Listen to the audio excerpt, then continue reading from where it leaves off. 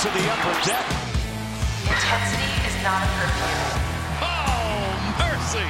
5, 4, 3, 2, 1.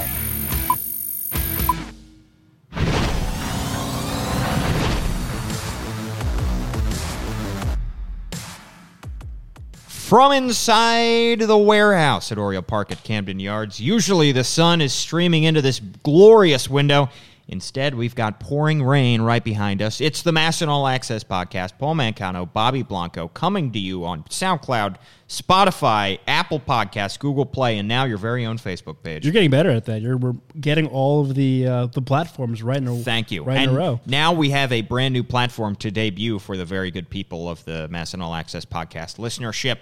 You can watch our video.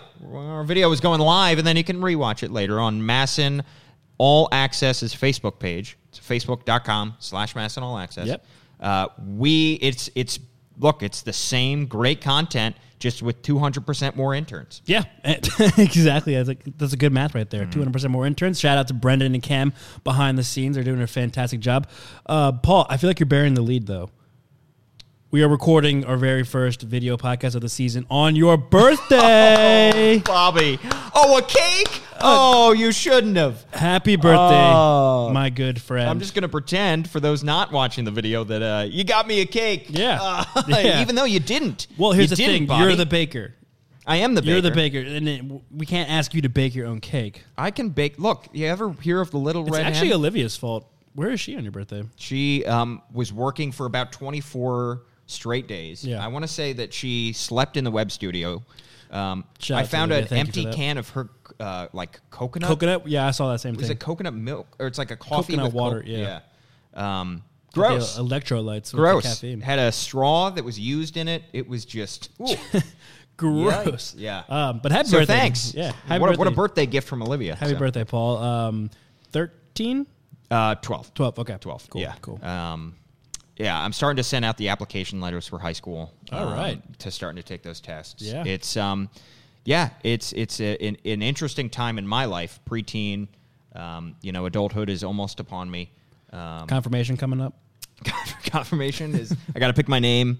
All of the struggles of let me tell you, just got a cell phone first time. Yeah. These are all things that happened to me in like 6th grade. Well, 7th congratulations. I'm proud of you. Thank you. On the real, though, any big birthday plans? I kind of celebrated this past weekend. I'm a big believer in it's not about the specific day because you want to do what you want to do. You're not going to be able to fit everything that you need to into a day. So Yeah.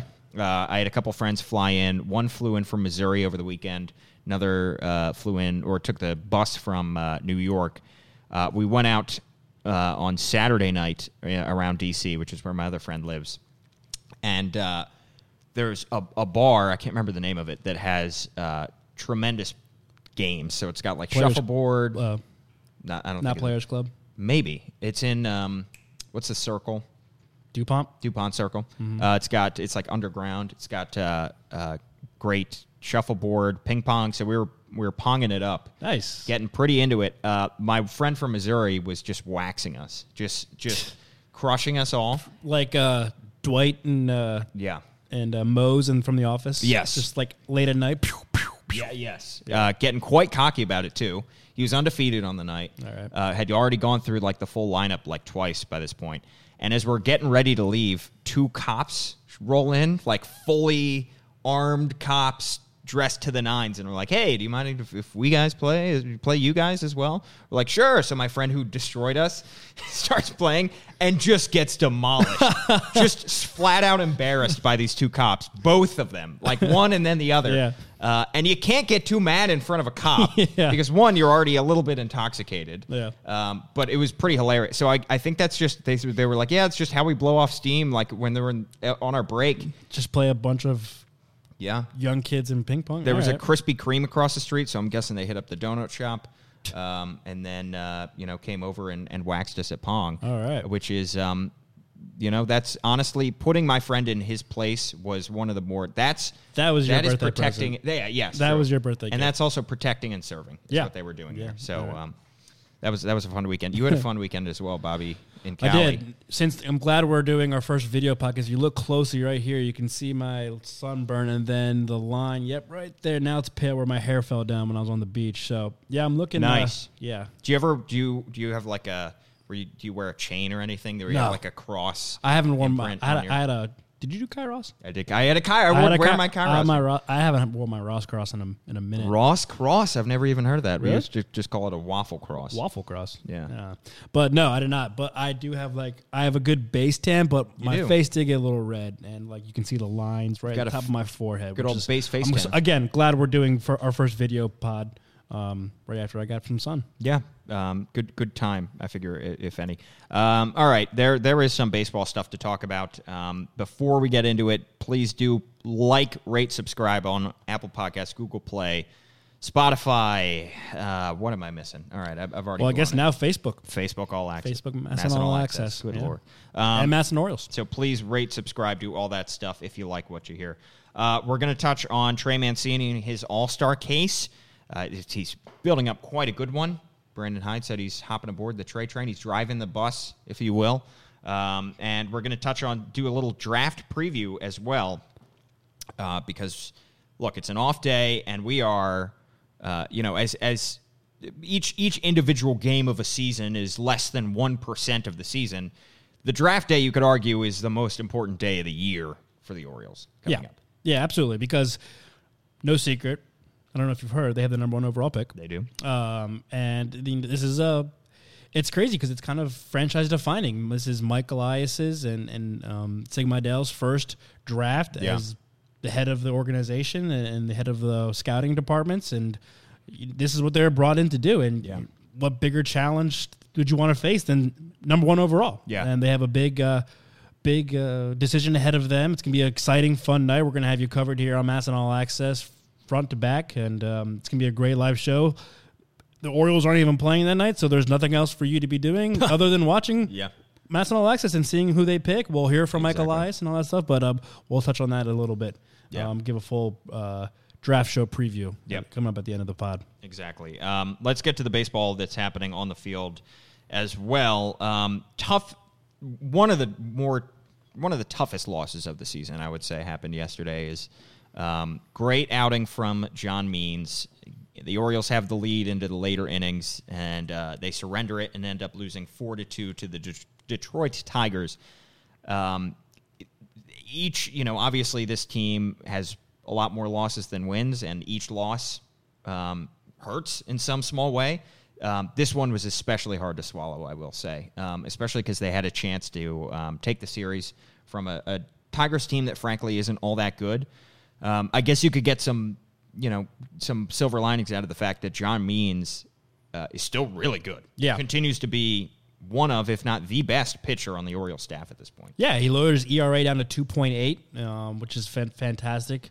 His changeup is still playing. It's unbelievable how he's able to locate that. It's a filthy pitch. And utilize that against everybody, even the guys who knows it's coming when it's coming. And he was able to, I think, even when he's missing his location, the off speed, it's just so deceiving that guys are just swinging and missing. I mean, his first strikeout last night, I forget who it was. It might have been Goodrum for the Tigers, but it was just a slow, and I think completely swung early. It was he was Just totally totally expecting fooled. that. Yeah, it was a fastball, but set a new career high, 7 strikeouts.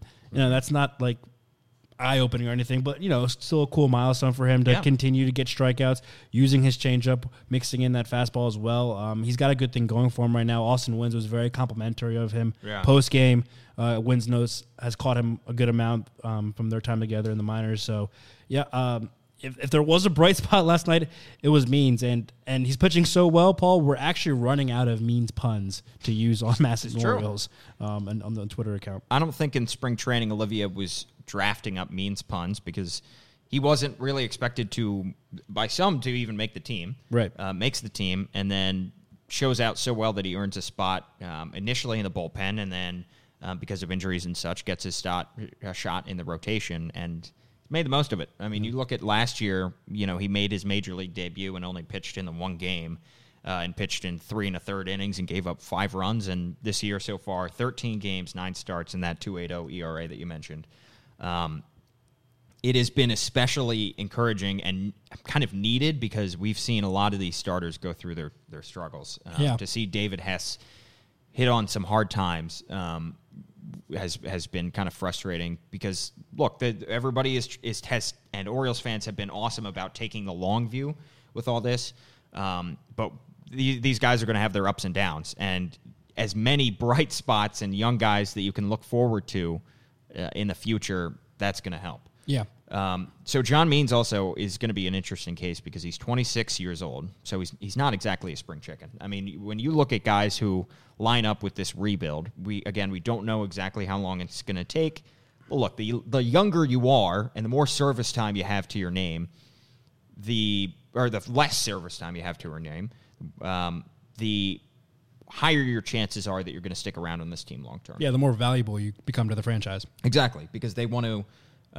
They know that this team right now, as constructed, is not a playoff caliber team, and they don't know when they can just get back to the playoffs. They're not going to flip a switch and be able to do that, as Mike Elias has said before. So, at 26 years old, kind of in the same category as Trey Mancini, 27, of like right on the edge of this guy might be 29, he might be 28, 30 by the time that this team is a playoff team again. Yeah. So, at that point, he might be in his peak, or he might be already starting to maybe go down athletically. So those guys that are right in that range are going to be interesting, and we obviously haven't seen a Mike Elias-led trade deadline yet. Right. But we're going to start to see the who Mike Elias values and what age group. If these guys are all kind of trade chips, so to speak, or if he wants to hold on to them and try to develop the guys that might be seen as a little bit older for a rebuild. Yeah, if Monday's draft night is the biggest night of the year for the Orioles, then July 31st is the second biggest night. And in terms of how Mike Elias and Sig Mejdal and company, how they evaluate these players halfway through the season and find their values on the trade market and able to get prospects back. And there's still a lot of baseball to be played, though. Yes. Oh, yeah, absolutely. We're not even in Before we June get there. technically yet. So 2 months before July 31st, plus the All-Star break. So take out a week. But, it's going to be interesting to see how they approach that as well. Obviously, you got to get past Monday first. It's a big night. But it's going to be a tough decision. Like we're going to talk about the draft. Tough decision at number 1. It's going to be a tough decision with guys like Mancini, Means. Part for the future or trade chip. Or even like Bundy and, all of these guys I think are... Yeah, Bundy maybe even a little because Bundy's been around just a little bit longer. Yeah, he might have still only 26 by the way. Still young, but okay. has accumulated a whole lot more service time. So that's maybe a slightly different conversation. But still, the idea remains the same. It's going to be it's going to be interesting to see how they approach it, the decisions they make based on who they value as long-term pieces for this franchise, and who they value as guys that are. Hey, you played really well here, but you're just not going to be here. Right. Where you're not in you for don't a long line haul up with what we're trying to get done in the next 5, 6, however many years it's going to take. And we need to kind of not restock or replenish, but add more depth to this farm system. Well, I think it's interesting, too, because at the beginning of last year, right before the deadline, we all knew, talks had been growing, and it was all assumed that Manny Machado was going to be dealt. Yeah. It was almost assumed that Zach Britton was going to be dealt. Yeah. Those happened days before the deadline. Then the deadline day comes, and right before 4 p.m., they offload Jonathan Scope, they offload Darren O'Day, they offload Kevin Gausman in a flurry of moves. Yeah. And it was interesting because I don't think we fully expected that because we'd been around this front office for a while. We'd been around the Dan Duquette-led front office, and they had always been going for it. Yeah. And they knew, obviously, at that point that they weren't a playoff team, but I think it was surprising to see, okay, they're willing to do a full-scale rebuild at that point. For this trade deadline, for a Mike Elias deadline, look, he was assistant GM when he was with the Astros, so he's been through a full rebuild, but how is his approach to the rebuild? What is that going to be like? Because it's like, we got our taste of, we said in spring training, like, it's going to be interesting to see how Mike Elias and Brandon Hyde put together their 25 and 40-man roster. Right. And then we got a little taste of that and who they value. And, Rule 5 picks, how many they were going to take and how many were going to make the team and stay on the team. And now I just feel like this, I know I'm getting ahead of myself here by thinking about the deadline, but if he might be a guy that wants to hold on to these guys for as long as possible, or he could flip them pretty darn quickly. We just have no idea. And there are a lot of guys that could potentially be in that range of being flippable. We could get a glimpse of the answer to this question on Monday night. Yeah, with the draft. Where do they value? Where do they find the most value in players? Are they valuing guys who are absolute studs at their particular position, or are they valuing guys who are more versatile, can play multiple positions? Are they valuing starting pitching over offense, or starting pitching over the bullpen, or vice versa, stuff like that? So we could get not a full, in-depth answer on the draft, but we can get a glimpse based on who they select number 1 overall, and then in their subsequent picks.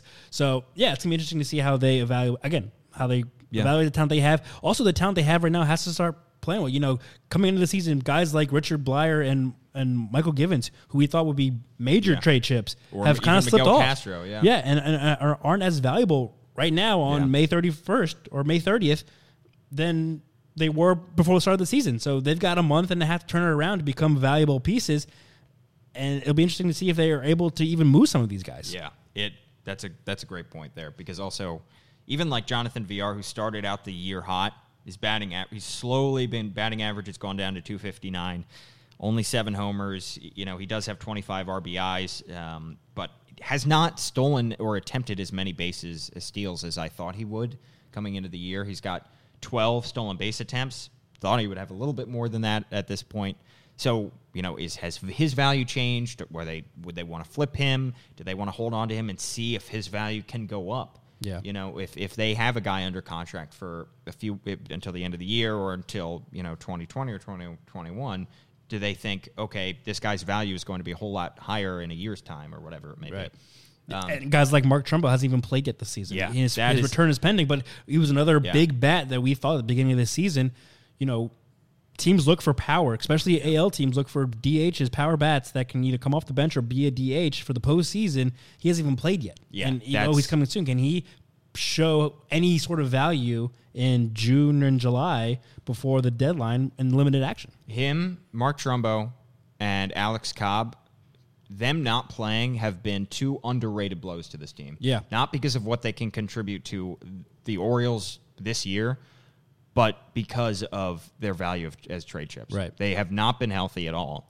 And it's frustrating for both these guys, I know, because they're veteran guys, and I'm sure that they would want to potentially, either coach up this young team or be flipped to a contender. Right. And them not playing this year, you wonder if Michael Elias in the front office were thinking, if this is what they expected, or if they went into the year thinking, we can get these guys healthy and we can flip them at the deadline and get something. I mean, now they're just not valuable at all. Well, that makes this decision process we're talking about how they're evaluating their players and who's going to stay and who's going to go. It makes that even harder It because makes it a lot harder. Beginning of the season, all right, it's no secret. Mark Trumbo, Alex Cobb, guys like that, we're not going to be long-term pieces for this rebuild.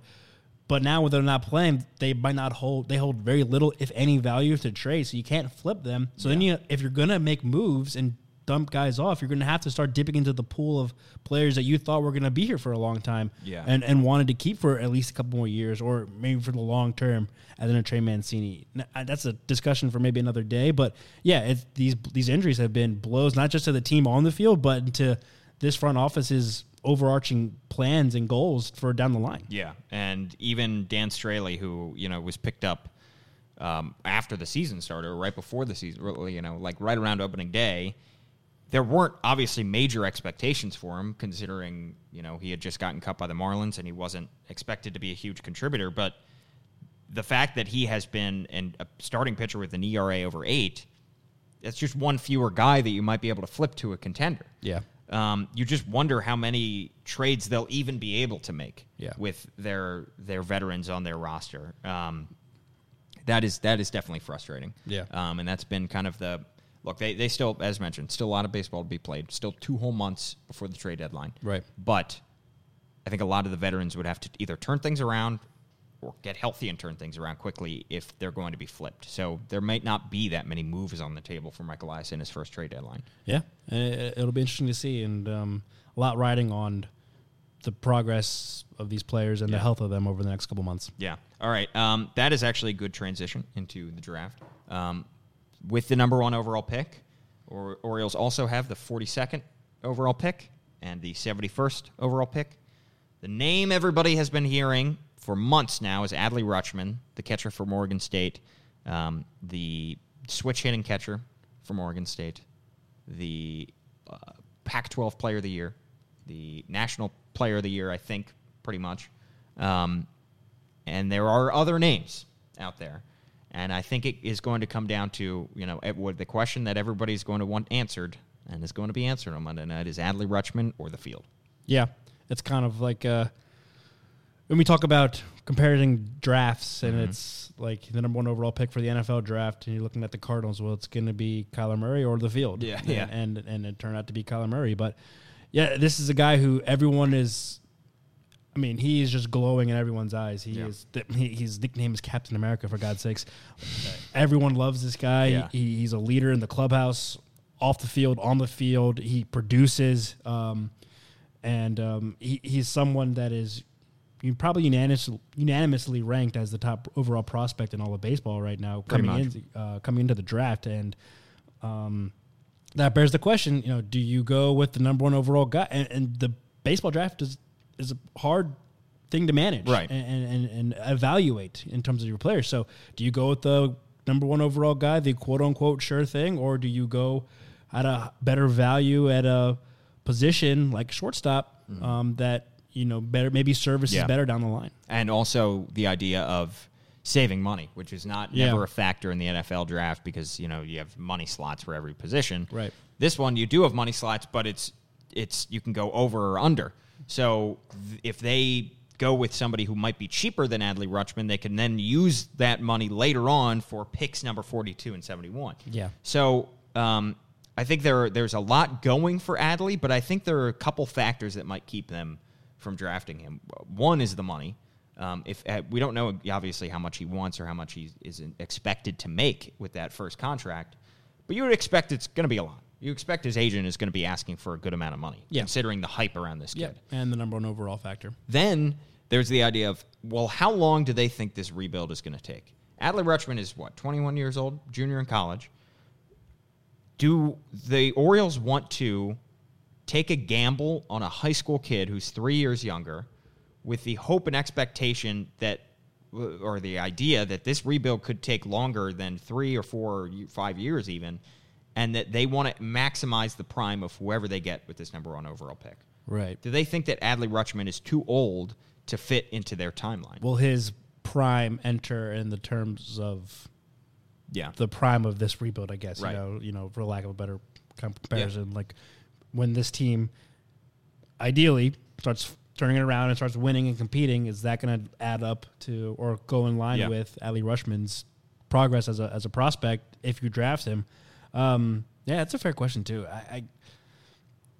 I mean, look, 21 is not old by any stretch. No, but you would think, especially for a catcher, like their timelines aren't the same, and also their durability kind of like look at the last catcher that the last big name catcher the Orioles drafted, and Matt Wieters. I mean, his comparisons. He was a phenomenal player for only that small window of years, but then now he's kind of tailed off, and catchers don't last as long as maybe a shortstop or another position player. So it's a tricky thing, and it's another question that Michael Elias and his team have to answer. It's like, all right, how long do we realistically think this is going to take? Yeah, and 21 is not old, but you look at there are 21-year-olds who are already in baseball. They're already Juan Soto or younger. Juan Soto is 20, and Ronald Acuna is 21, and there are guys that are already making their mark on the game at that age. That being said, Adley Rutschman, from what we've heard, could fly through any system that he gets drafted into. Yeah. Based on some say his defense is already at a major league level. Right. And his bat could easily follow, considering he's hitting over 400 and crushing the ball and walking, so he's got an eye. But the other factor is how much do they how important of a position is catcher? Right.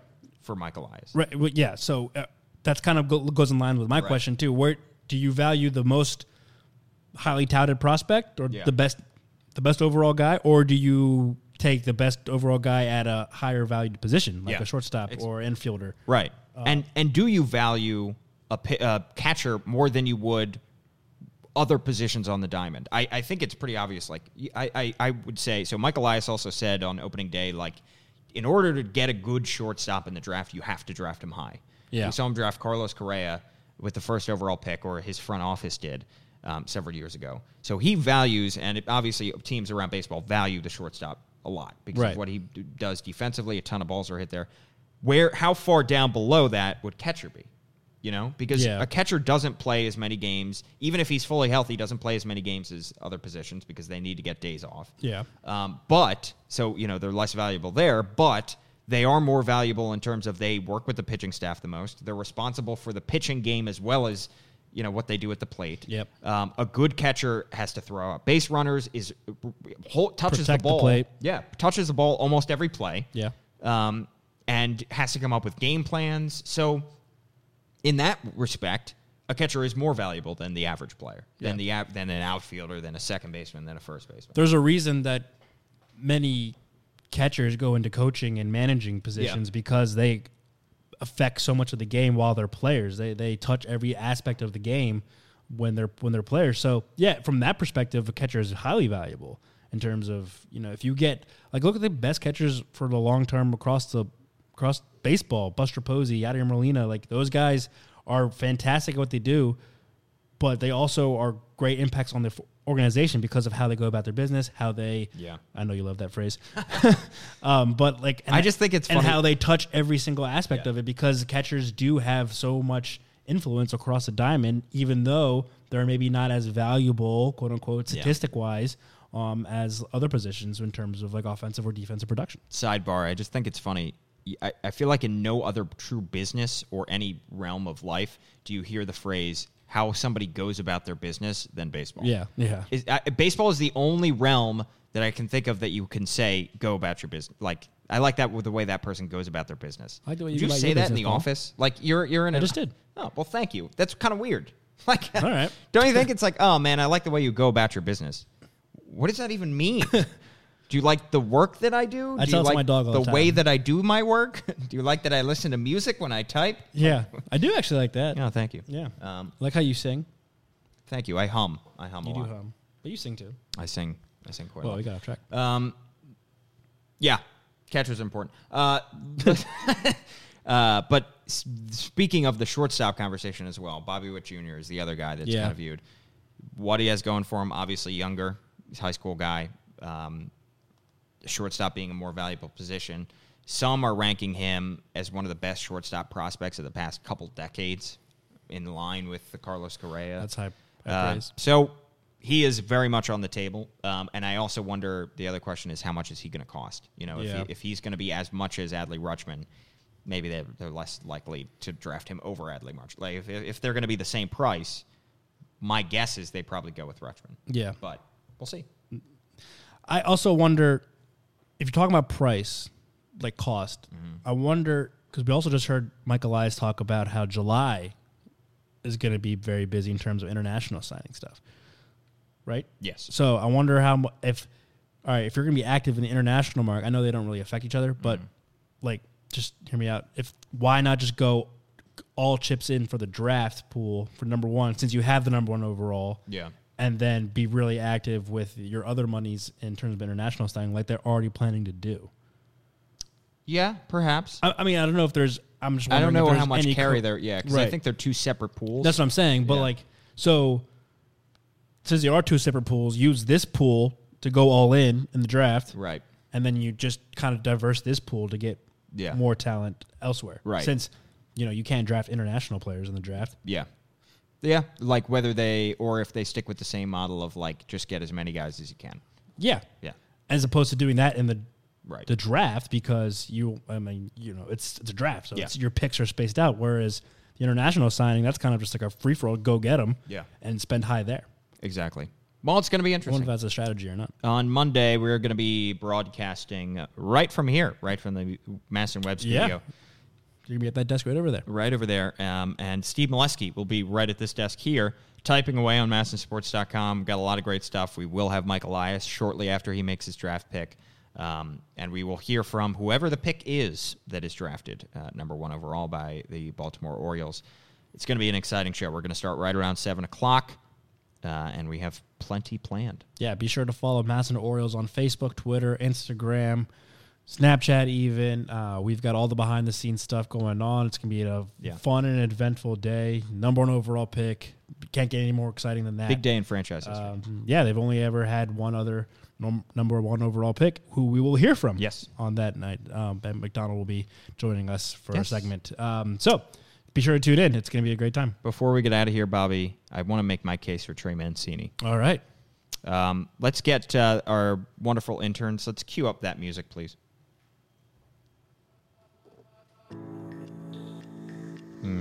Do I love the smell of freshly cut grass at a baseball field? Oh, hi. Didn't see you there. Sorry. My name is Paul, but my name really isn't important. What is important is I love 2 things: dingers and doubles. That's why I'm voting for Trey Mancini for the 2019 All-Star Game in Cleveland, Ohio.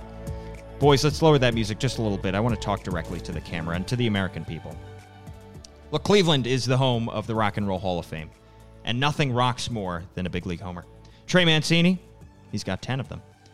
And there's nothing more American than rolling into second on a double off the wall. Now, Trey has 17 of those. Mookie Betts has 14 doubles. Is Trey Mancini better than Mookie Betts? You be the judge. I once sat down with Trey, Mancano to Mancini, and I asked him, what are the most important things in your life, Trey? He said, golly, Paul, I'd have to say my family, this great nation, and of course, OPS. Now, whether that conversation actually took place distracts from the fact that Trey has an 874 OPS, 11th among AL outfielders.